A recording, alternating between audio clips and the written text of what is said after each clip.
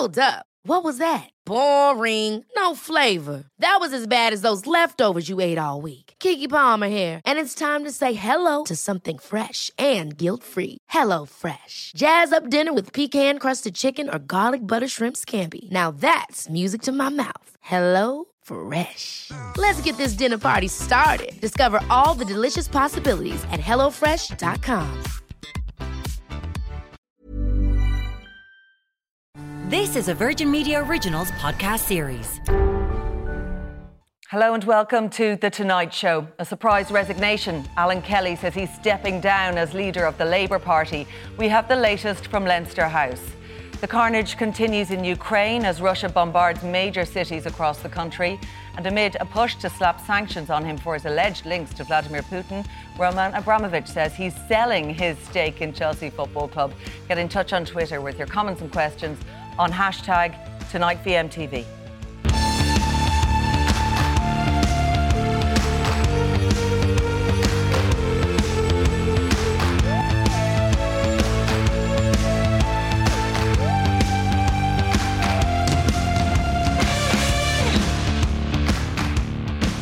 But first tonight, breaking news from the political world. Labour leader Alan Kelly has abruptly resigned. He made the announcement outside Leinster House earlier. I was advised by my parliamentary colleagues on Tuesday morning that they had lost collective confidence in my leadership. This was a surprise to me, but I accepted the decision immediately. We had a number of frank discussions in recent weeks, if I'm being honest, and especially over the last week or so. And I have to acknowledge that we haven't been able, as a party, to move on in the opinion polls. Well, Virgin Media News political correspondent Gavin Riley is live now with more at Leinster House. Gavin, a big ousting, the end of his leadership after 2 years in the job. What's led to all of this? It is hard to see a real trigger point, Claire, and that is what was so surprising about this news when it first broke this afternoon, when we began to get wind earlier this afternoon that there was something in the offing or the prospective heave within the parliamentary party, and then by mid-afternoon, around 4:30 or 5 o'clock, the news officially emerging that he was about to resign. We could only surmise that it has a lot to do with the standing in the political opinion polls, various series of tracker polls which have put the party at something of a ceiling of 5%, far below the level that it would need to be in order to be a really competitive force and to be back getting seats in the double digits in Dáil Éireann again. And perhaps they think that Alan Kelly's lingering association with the government of 2011 to 2016 has been something of an issue there. By his own admission, the pandemic has made it very difficult for Alan Kelly to sort of bring his message to the road. He hasn't been able to conduct the sort of leadership that he says he would like to do. But it is quite unusual for a leader to be put off without ever getting the prospect of leading the party into any national election campaign. It's only in the aftermath of the general election of 2020 that Alan Kelly took over. He was able to win every seat that Labour contested in the Shannon elections then.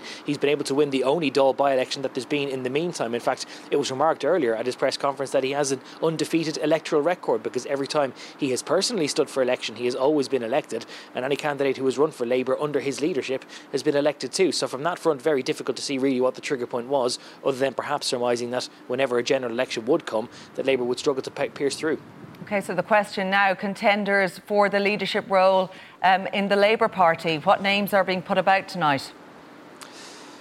It's probably fair to say, Claire, that there are not two, maybe 1.5 names in circulation around Leinster House this evening. There is a half suggestion of Eoin O'Riordan. He contested the party leadership against Alan Kelly 2 years ago. He got 45% of the vote then. There are some TDs in the parliamentary party who are known to favour him, who would be in his corner were he to contest it. But the one name which is very difficult to get away from is the one TD who has the shortest period in Dáil Éireann, and that's Ivana Bacik, the TD who won that Dáil by-election that we mentioned in Dublin Bay South only last summer. Wherever you turn this evening, she is the person who is at the front of all speculation, the idea being that perhaps she could be something of a standard bearer, a new broom, someone who can perhaps lead Labour in a new direction, someone who is maybe not seen to be as abrasive as Alan Kelly has been in his course of time as a Labour frontbencher and then as a minister and a party leader. It would be a fairly dramatic change to go from someone who can be as forceful as Alan Kelly to someone who might be seen as a slightly more intellectual, more downbeat character as Ivana Bacik. Must also be said as well that Alan Kelly, taking this press conference this evening, surrounded by the other 10 members of of the Parliamentary Labour Party, who seemingly unanimously want him to go, almost felt like a mutual hanging. The rest of the party walking him up to the gallows to make it known that he was going to be thrown overboard, and him bringing the rest of them with him and making it known that he didn't want to go. It was everyone else pushing him over the plank. OK, Gavin Riley at Leinster House, thank you for bringing us up to date on that. And we'll have more on that resignation of Alan Kelly with our political panel later on in the show. Well, to Ukraine now, and it has been another day of fear and bloodshed. The Russian offensive continues with shelling and bombing of the city of Mariupol in the south and Kharkiv, as well as the capital, Kyiv. In the United Nations, the General Assembly voted strongly in favour of condemning the invasion. It was its first emergency meeting in 25 years. Meanwhile, the humanitarian toll continues to worsen. The United Nations now says 900,000 people have fled since the war began. Well, I spoke to Patrick Berry, lecturer in defence and strategy at the University of Bath, and I've asked him for his analysis of the Russian invasion. Yeah, and that remains to be seen, because there's always claims and counterclaims, and they sally into the cities and so far then are being beaten back. So we don't actually know. We'll have to wait and see how that materialises on the ground. Certainly what we've seen is an intensification. You saw the original part of the campaign, the early days, was all about trying to get into Kiev, really decapitate the Zelensky government and put in a puppet. And with a highly mobile sort of quite quick, clean in terms of civilian casualties approach, that hasn't come off. And now it's sort of revert to type for the Russian army by bombarding, using their heavy artillery, their missiles, really to scare the population. I think that's what they're trying to do at the moment. They haven't gone full out on Kiev just yet. And it's probably with an eye to the negotiations coming up and to keep the pressure on Zelensky. Yeah, tell us about that Russian strategy here. As you say, at the same time as all of this, there are talks that will resume between both sides tomorrow. Yeah, and this is my reading of the current situation. You know, the next step for Putin would be to commit his forces either with a more mass bombardment, especially of Kiev, to rubbleize it. We've seen them do that before with their air forces and their artillery in other cities, especially in Homs, Aleppo, and also in Chechnya. So that's the next sort of phase. Unfortunately, it'd be horrific. You know, you're talking about tens of thousands of casualties, I would have thought, and millions of refugees, and Russian casualties too. So it's not really what he wanted to do at the start of the campaign. At the start of the campaign, he wanted a quick win, a puppet government, you know, and then back to the oligarchs and said, "Yeah, I told you I could do it. It was a bit of a risk, but here we go. I've got also more land in Ukraine." And so I think now it's not gone the way he wanted, and so it's back to this threatening behaviour with a view to, I would say, the next step is this negotiations, trying to get the most concessions out of the Zelensky government. Not sure if that's going to come off. It's not really for us to tell the Ukrainians what kind of deal they should be accepting. That's up to them. But I think if they're rejected and the ceasefire doesn't materialise, I think then you could see a much heavier bombardment of cities to come. Patrick Berry, security analyst and senior lecturer in security at the University of Bath, thank you for joining us tonight with your analysis on that. Well, let's get more on the situation in Ukraine. I'm joined by Harry McGee, political correspondent at the Irish Times, James Lawless, Fianna Fáil TD, Ruth Coppinger, a social activist, Judith Devlin, Professor of History at UCD, and John O'Brennan, Director of the Maynooth Centre for European and Eurasian Studies. You're all very welcome along to the programme tonight. Just what Patrick was saying there about the strategy and the Russian strategy here, John, do you think that's correct? Do you think he came in thinking he could take the city swiftly and install a puppet government and leave again? In a word, yes. I think Putin's strategy was to try and take Kyiv as quickly as possible, to oust Zelensky, possibly to assassinate him. And that strategy simply hasn't worked because Ukrainian resistance has been heroically fierce over this first week or so. Now, Russia has certainly made gains in the southeast. You mentioned Mariupol, for example, on the Sea of Azov. And it is probably the case that they're going to try and take Odessa, the strategic port of importance on the Black Sea. But Kyiv is vastly more important, and that's where I think Russian energy will be focused over the next week or so. There is an idea that they know exactly what they're doing, in fact, and the fact that this convoy is now surrounding the city. They're in wait there, they're a threat there, and they know that they can stay there, see how talks go, see what manoeuvres they can, arrange for themselves. and when they want to go in, they will go in and go in strong? No, I think the strategy has badly misfired in the first week.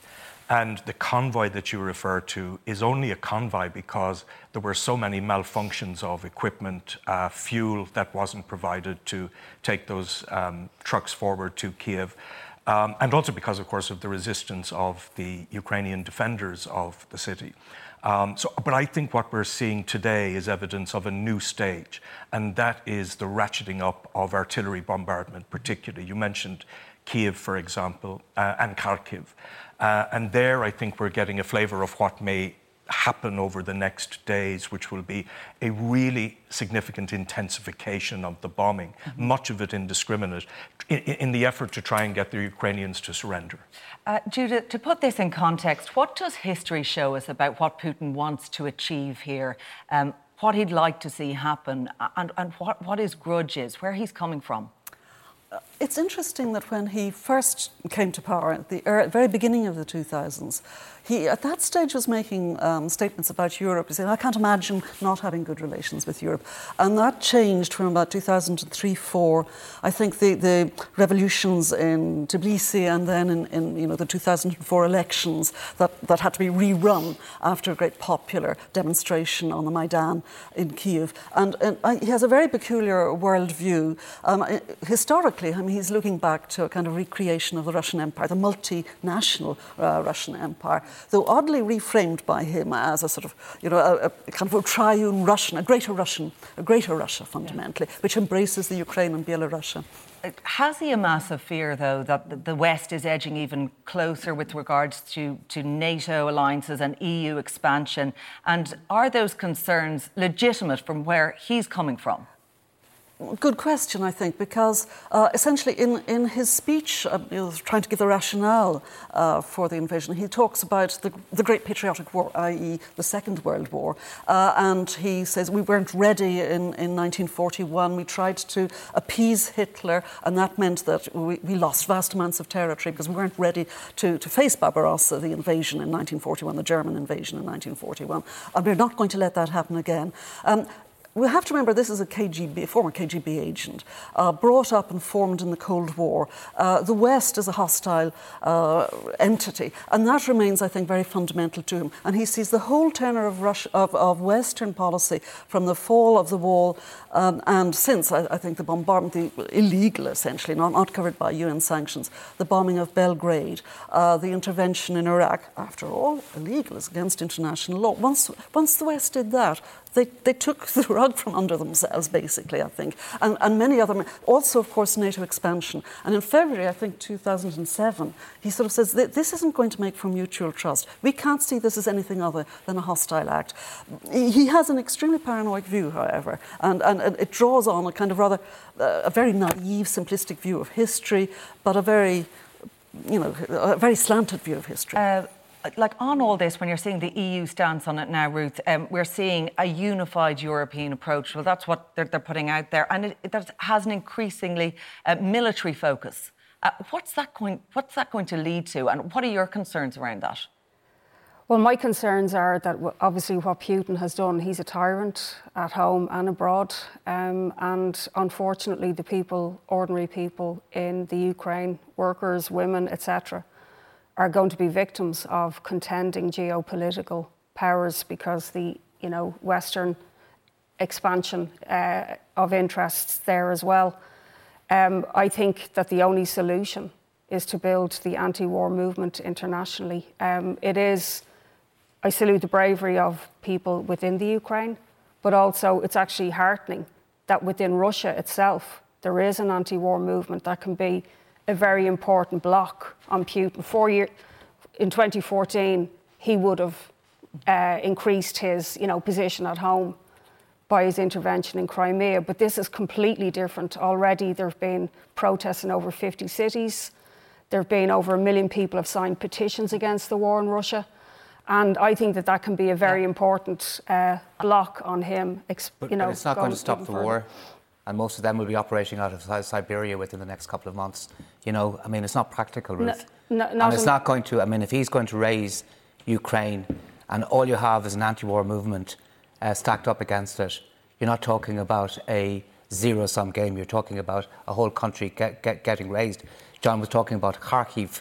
You know, we're almost looking at the Grozny-ification of Kharkiv if we're not lucky. And the Russian tactics are not subtle. They will raze cities to the ground if they have to. Yeah, and we can have a period of instability for many years. And something more is needed than an anti-war movement. But just on that, it's not immediately going to stop the war, right? But neither is increased Western involvement. We've seen in Iraq. But it didn't bring democracy. There is no Western involvement. I'm sorry, this is a false equivalence that is continually being made by people on the left. They keep arguing that NATO is somehow responsible for the Russian bombs that are falling in Ukraine. That is simply untrue. Because NATO expansion was never a threat to Russia. Explain that, because that's what we hear from a Russian point of view, where they're coming from. You know, the NATO expansion that we've seen in countries right along their borders, where that's going, and then the EU expansion in tandem with that, which they called out back, I think it was 2008, when NATO said, look, we're going to welcome Ukraine, we're going to welcome Georgia into the fold here. How could that not be inflammatory for a country like Russia? The first stage of NATO expansion happened in 1997, 25 years ago. Putin's problem with the West didn't really begin, as Judith says, until after 2004 or 5. And in my view, it is not NATO enlargement that he fears. This is a ruse that he has created to justify this illegitimate war. It is the European Union, and the European Union drawing closer to Russia's borders. Because more than anything, Claire, it means the rule of law progressively becoming embedded in Ukraine. And that's the one thing that Putin and his kleptocratic friends just cannot bear. At the same time with this, James, just on Ireland's approach here, and obviously, look, we're very embedded with EU policy and the decision that's been made about the €500 million worth of money going towards a military package, and the Irish aiding with that, but still maintaining this neutral stance. Yeah. You know, how realistic is that, and how potentially problematic is that to move away from that? Because that's what we're sort of hearing in recent days from the Taoiseach alluding to, look, we'll have to relook at our security policy. Yeah. We'll have to look at, our neutral stance and here. You didn't have to go to the Taoiseach here, because you heard me saying it in the Foreign Affairs Committee 2 weeks ago and on other media. I'm saying it actually for a couple of years, because I think this is a wake-up call, I think, for Ireland. Ukraine is not a member of NATO, it's not a member of the EU. Ireland is a member of the EU, we're not a member of NATO at the moment. We had maritime skirmishes on our exclusive economic zone off the Atlantic coast. The Russian ambassador came into the Foreign Affairs Committee, lied to our faces, told us that it was insane to think they were going to invade, also described our concerns about things like the submarine cables. I think the Atlantic, basically the US data sets to European data sets through Ireland. Ireland is the data centre for much of Europe, Middle East and Africa. Yeah. He told us it was a James Bond conspiracy. But that's what they've been doing with planes, with aircraft. But what about our neutrality here? So we need our long-held policy of neutrality, that it would seem overall there is a sense in the public that we want to, we want to maintain that stance as a neutral country. Well, I'm not certain that's the case, but... so where do you think it should all go? Well, I think we need to first of all realise that what we're seeing in Ukraine is conventional warfare, okay? And that's the extreme case. And that's tanks going across the border, and that's paratroopers jumping in, and that's artillery rockets going off. What we've seen in Ireland and other countries around us for many years now is hybrid warfare. So we're seeing cyber warfare, we're seeing attacks on financial institutions, on the organs of state, be it the HSE, be it in other countries. Ukraine has been subject to multiple cyber attacks before they were taken down. We've seen maritime warfare. We've seen the kind of monitoring of submarine cable intersections off the Atlantic coast as taken place, not just in the recent exercise, but over the last 2 to 3 to 5 years. So we have already been under attack by other nation states, I think Russia, I think others as well. We haven't responded particularly dynamically to that. I think we need to get a more robust response. Okay. There is a Commission of the Defence Force out at the moment, and I think we need to get real about the threats to our national security. Okay, sounds from what James is saying there, like echoing the words of the Taoiseach, and this maybe he's echoing my words. Maybe he is. He could well be. But let's talk about that. The way we seem to be steering politically, at least, towards this more European and militaristic approach. To combating, what we're seeing, like the invasion in Ukraine. Well, one of the things that struck home with me, Claire, when looking at this issue in the past week was about the changes in NATO since 1997, and 14 new members joined NATO since 1997, all of them from the former Soviet bloc.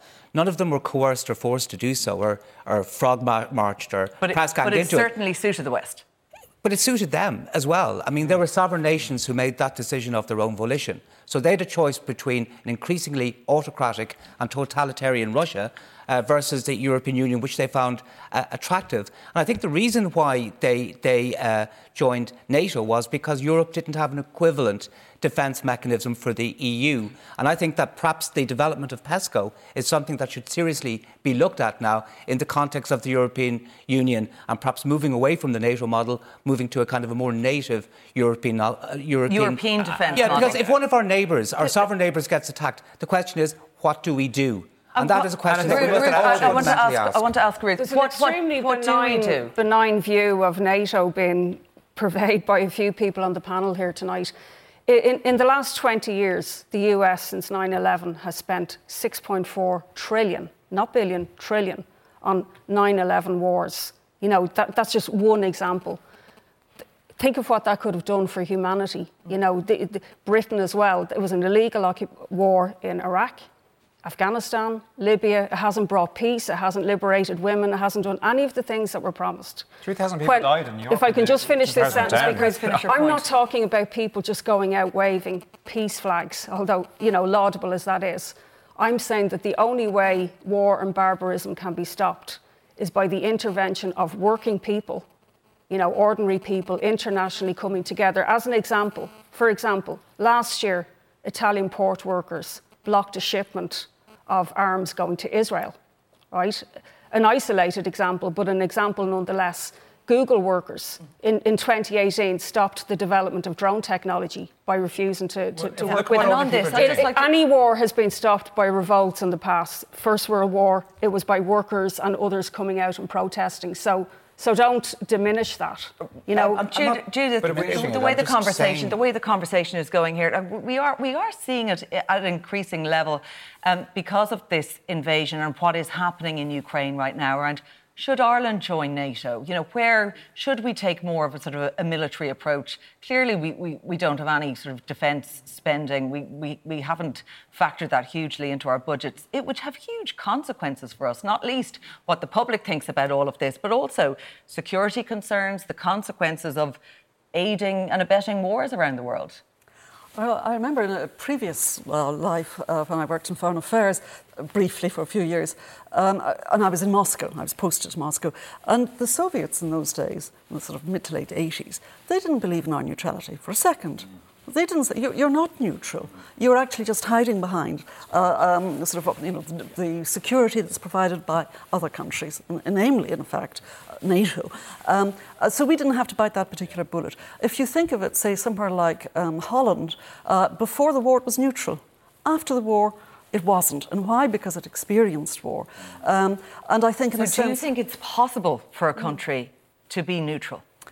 Well, Sweden was, unlike, it is, of course, but unlike us, it spent a lot of money on defence. It had to, given its location. I mean, the question is, like, are we going to now kind of, you know, we are known for our peacekeeping missions and what we do to aid in other countries, John. I mean, if we start going this way, or if that's the way the talk is, like, certainly it's something you think we should be doing, us joining a European defensive army, there's going to be fallout from all of that. Well, I would ask people to put themselves in the shoes of our colleagues and friends from Latvia, Estonia and Lithuania, and what they feel, the palpable fear that they fear of Russia. In 1940, their countries were forcibly incorporated back into the Soviet Union against their will.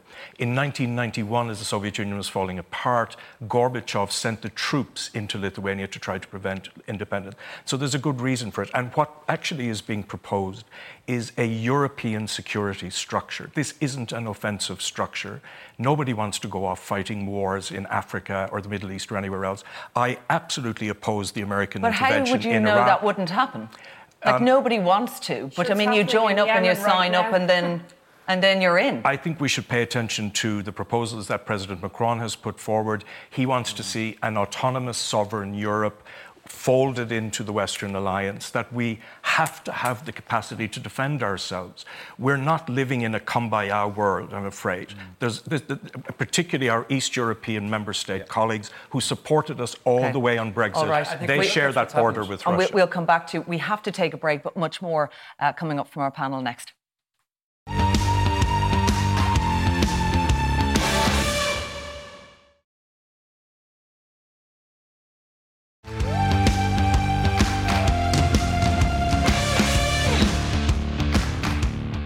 Welcome back. Joe Biden gave his first State of the Union address as US President last night, and unsurprisingly, Ukraine was top of the agenda.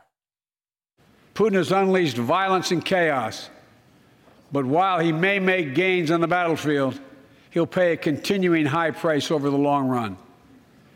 Well, let's get the latest with our correspondent in Washington, Simon Marks. And Simon, tough words from Joe Biden. He's branding Putin a dictator in all of this.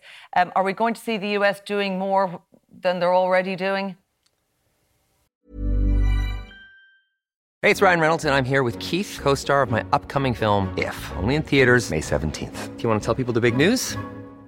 All right, I'll do it. Sign up now and you'll get unlimited for $15 a month and 6 months of Paramount Plus Essential Plan on us. MintMobile.com/switch. Upfront payment of $45 equivalent to $15 per month. Unlimited over 40 gigabytes per month. Face lower speeds. Videos at 480p. Active Mint customers by 531.24 get 6 months of Paramount Plus Essential Plan. Auto renews after 6 months. Offer ends May 31st, 2024. Separate Paramount Plus registration required. Terms and conditions apply if rated PG. Ever catch yourself eating the same flavorless dinner 3 days in a row? Dreaming of something better? Well, HelloFresh is your guilt-free dream come true, baby. It's me, Keke Palmer. Let's wake up those taste buds with hot, juicy pecan-crusted chicken or garlic butter shrimp scampi. HelloFresh. Stop dreaming of all the delicious possibilities and dig in at HelloFresh.com. Let's get this dinner party started.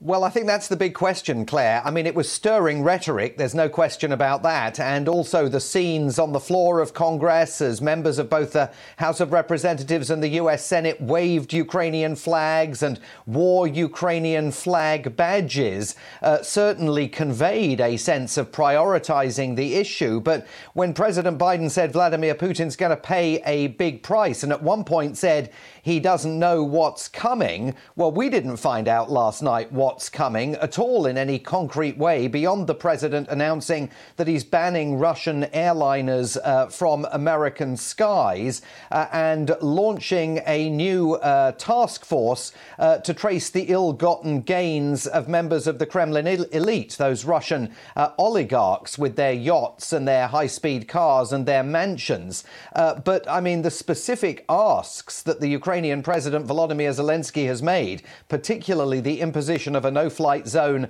over Ukraine to stop the threat to Ukraine by Russian bombers, is not something that President Biden and NATO is interested in moving on because they're terrified it would result in them being drawn into a conflict with Russia that, again, Moscow's foreign minister warned today, could go nuclear. And what's the country like on this? Is there support, for more intervention here? They've certainly got their fingers burnt. Their interventionist policy hasn't really worked out in any way so well for America in recent years, decades, you'd say. What do others want to see happen? What do Republicans want to see happen? We had Trump out during the week.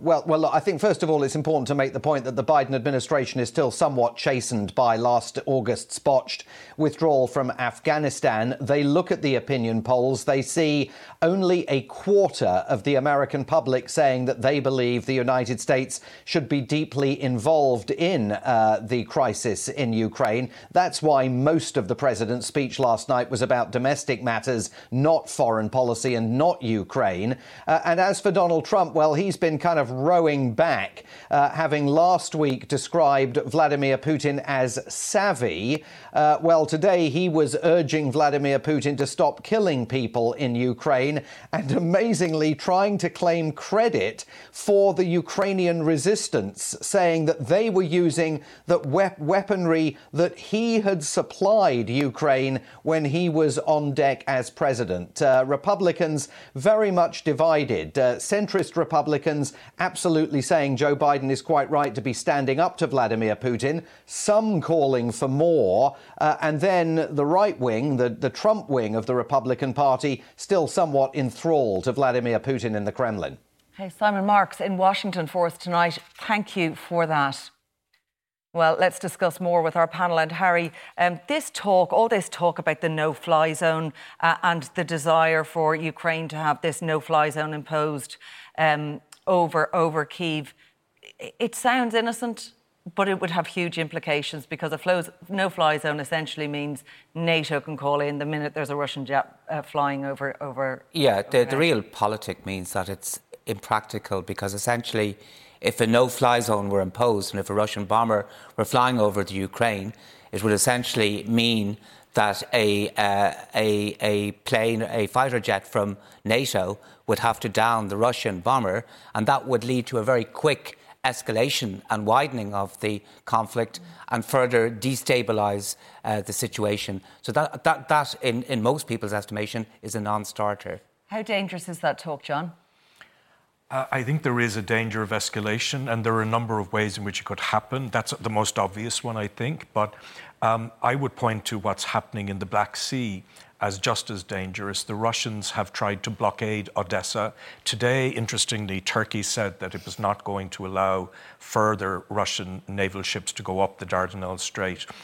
That's interesting, but there are NATO ships all around the Black Sea, and it just takes an accident to trigger something that could be very, very serious indeed.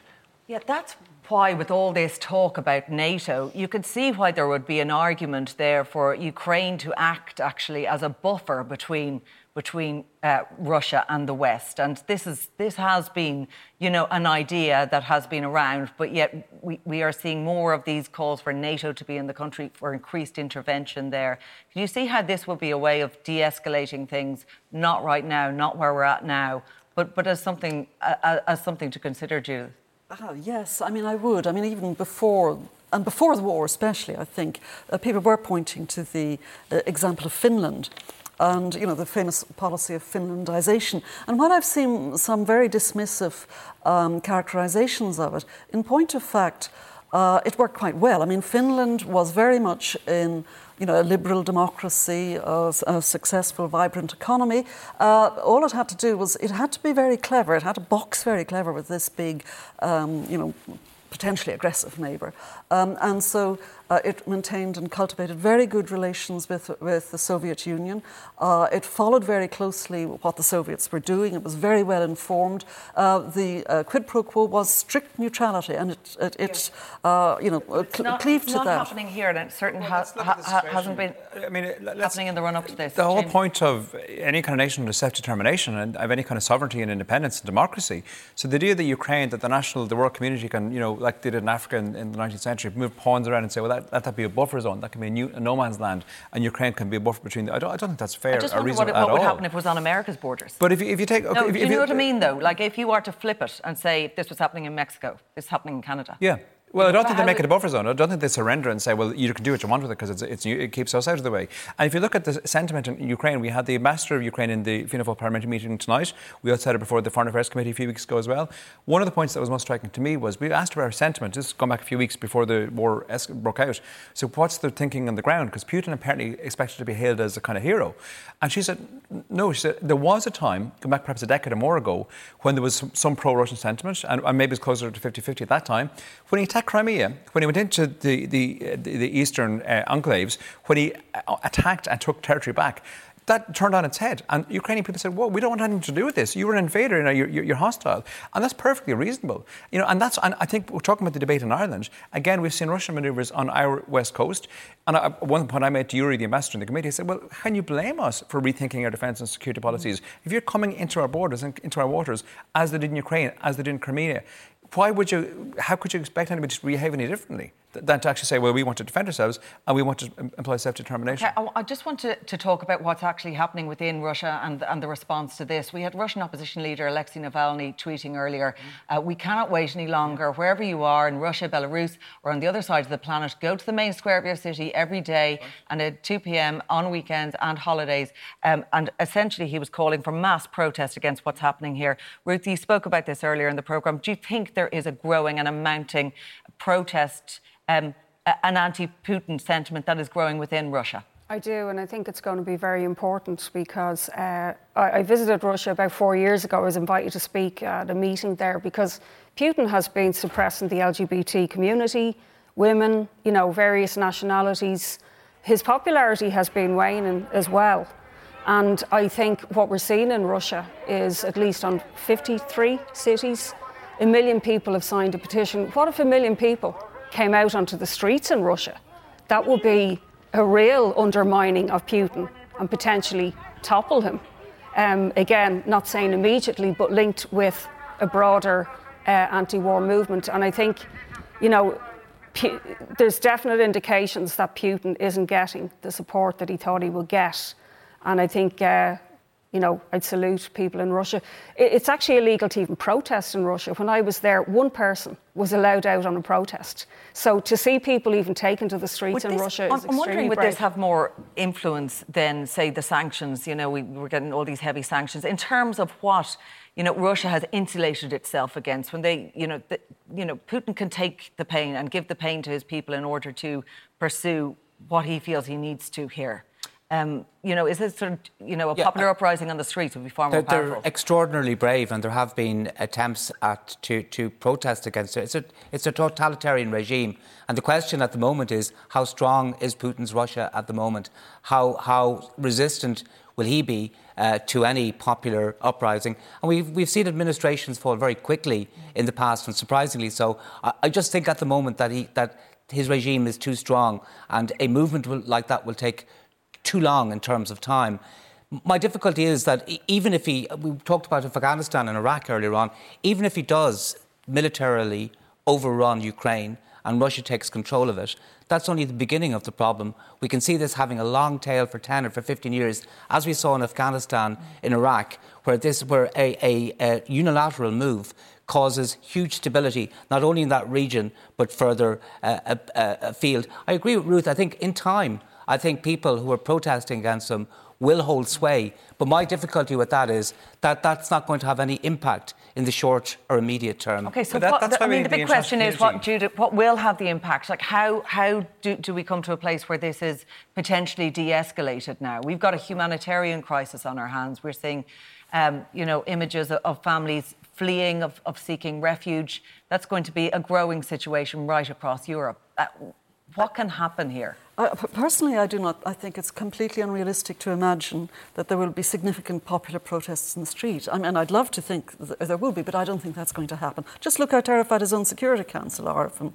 So that's not going to happen. The other thing, one of the things he said apropos of the Maidan, and it's coming back to a point I think that you made, John, in 2014, he said we mustn't let this happen here. The way he looks back at the last 25 years is of Western countries coming in and effectively, the CIA plots to get people out onto the street to effect regime change. That's how he sees Tbilisi, Serbia, etc. If we look at what happened democratically in terms of the CIA plots, it was KGB plots. Look at the Russian elections just before Christmas last September.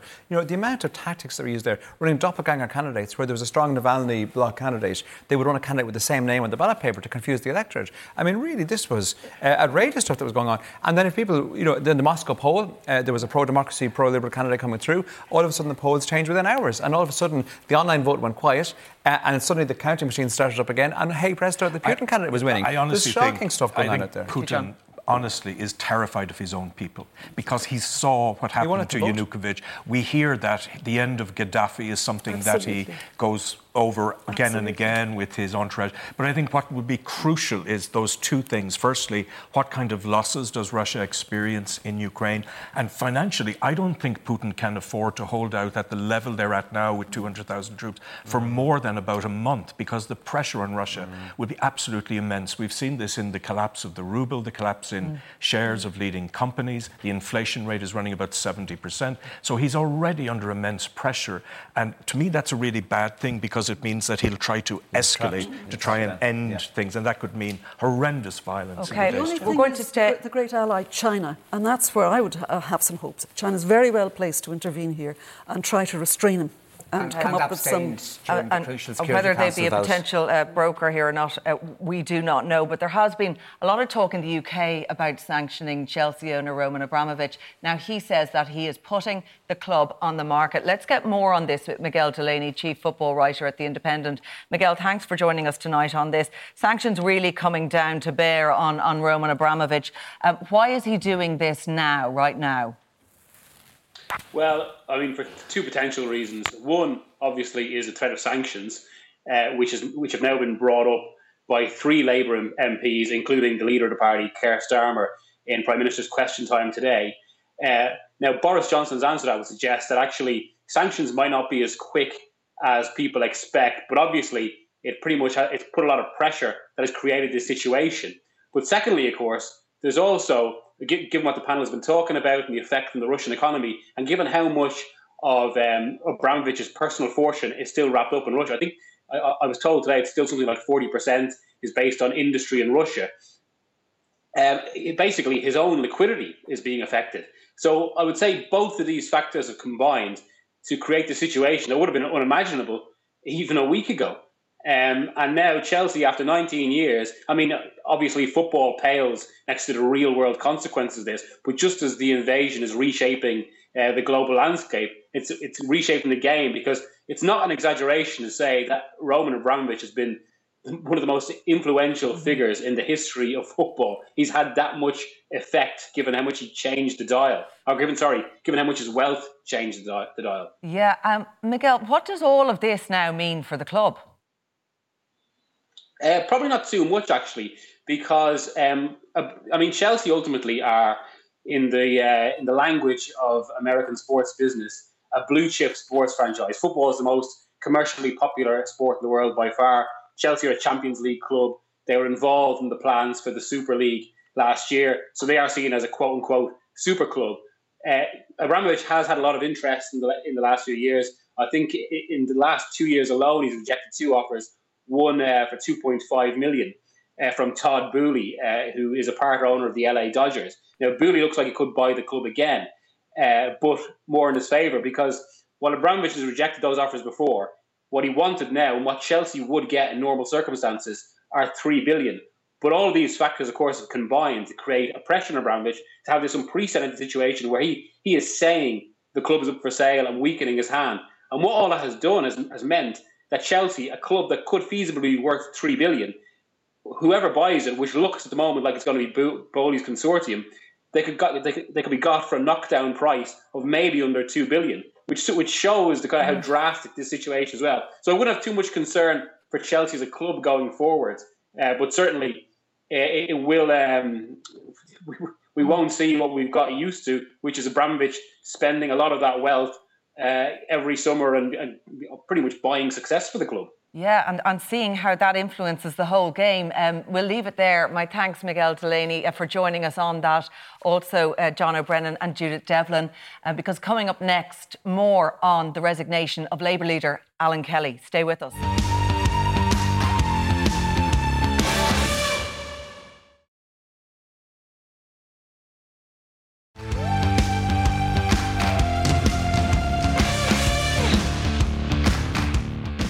Well, let's get more on the resignation of Alan Kelly as Labour leader. I'm joined once again by Harry McGee, James Lawless and Ruth Coppinger.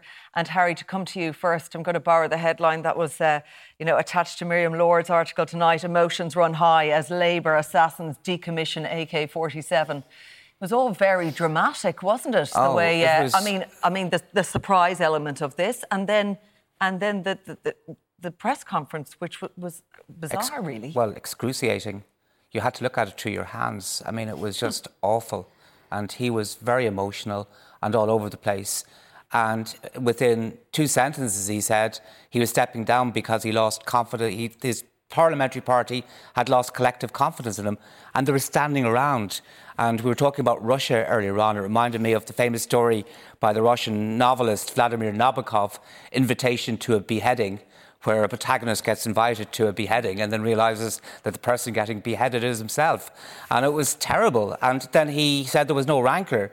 But obviously the parliamentary party were very unhappy with him. And the official explanation is that the party has failed to get a bounce under his leadership.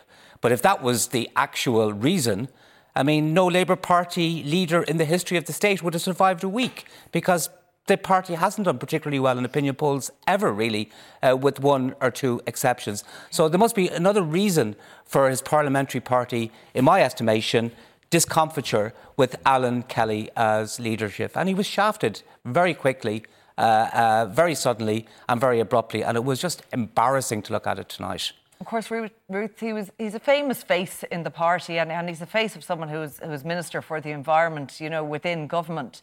Do you think that when the water charges and all these other issues came to the fore, like it was a controversial tenure, if you like. Do you think any of that brought to bear on all of this when the party talked about, the poll slump and how, they weren't getting the bounce they thought, that him as a leader was problematic for the party? Yeah, I think there's two issues. There's the fallout from that period of 2011 to Labour being in government.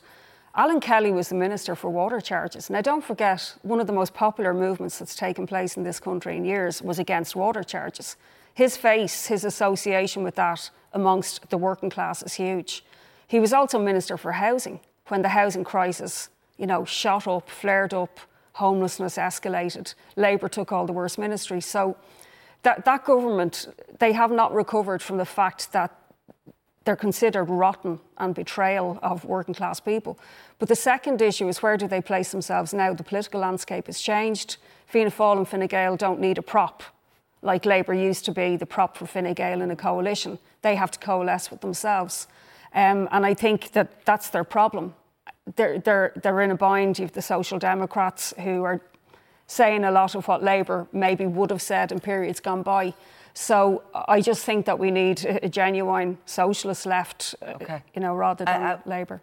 James, how do you think all in government are looking on at what happened tonight, this event, which did come as a surprise to many? Yeah, I think it came as a total shock. I mean, I was in Leinster House this evening and the news broke, and first of all, we thought it was a joke or a rumour and whatever.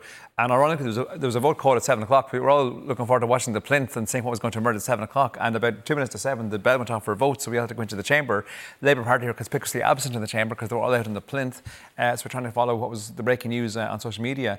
I thought Alan Kelly, instead of attending to the job. Well, was queuing, waiting to vote. But I thought Alan Kelly was and is a good parliamentarian. I think actually he, I suppose I've been fascinated in a way as to how he hasn't shifted the dial for Labour at all. They're still stuck on that 3-4, maybe in a very good day 5%. Brendan Hallen couldn't get them there either, but at least they gave him a chance at one election. Now, he didn't improve, he actually went backwards. But they gave him a full term, as it were.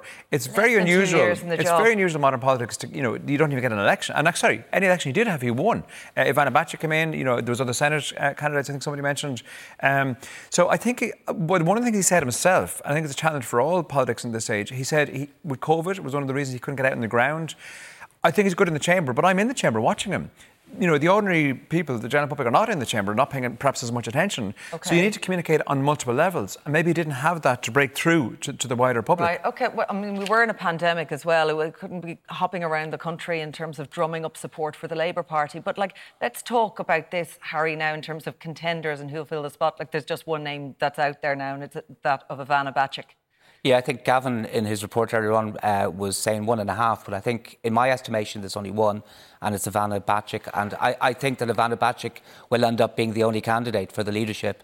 So it's been a very dramatic accession by her. She wasn't even a TD this time last year. She'd been in the Seanad for a good number of years. Was she there tonight? She was behind tonight. They were all there. Now, maybe I was being a little bit harsh in terms of, and Miriam, in terms of the assassins, but they did tell him very directly that he couldn't stay any longer. And I think Ruth was talking about the water charges and housing, and he did refer to those legacy issues being very, very hard to shake off. But I do suspect that there is some other reason. I wonder if you're flying the wall, who spoke the ultimate words? We'll have to leave who pulled the trigger? We'll have to leave it there. That's all from us. And from all the late team here, good night. Take care.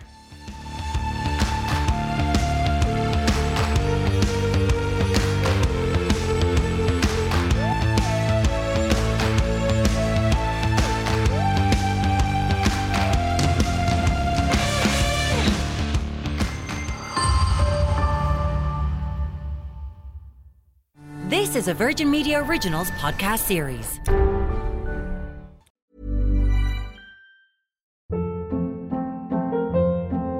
Hold up. What was that? Boring. No flavor. That was as bad as those leftovers you ate all week. Keke Palmer here, and it's time to say hello to something fresh and guilt-free. Hello Fresh. Jazz up dinner with pecan-crusted chicken or garlic butter shrimp scampi. Now that's music to my mouth. Hello Fresh. Let's get this dinner party started. Discover all the delicious possibilities at HelloFresh.com.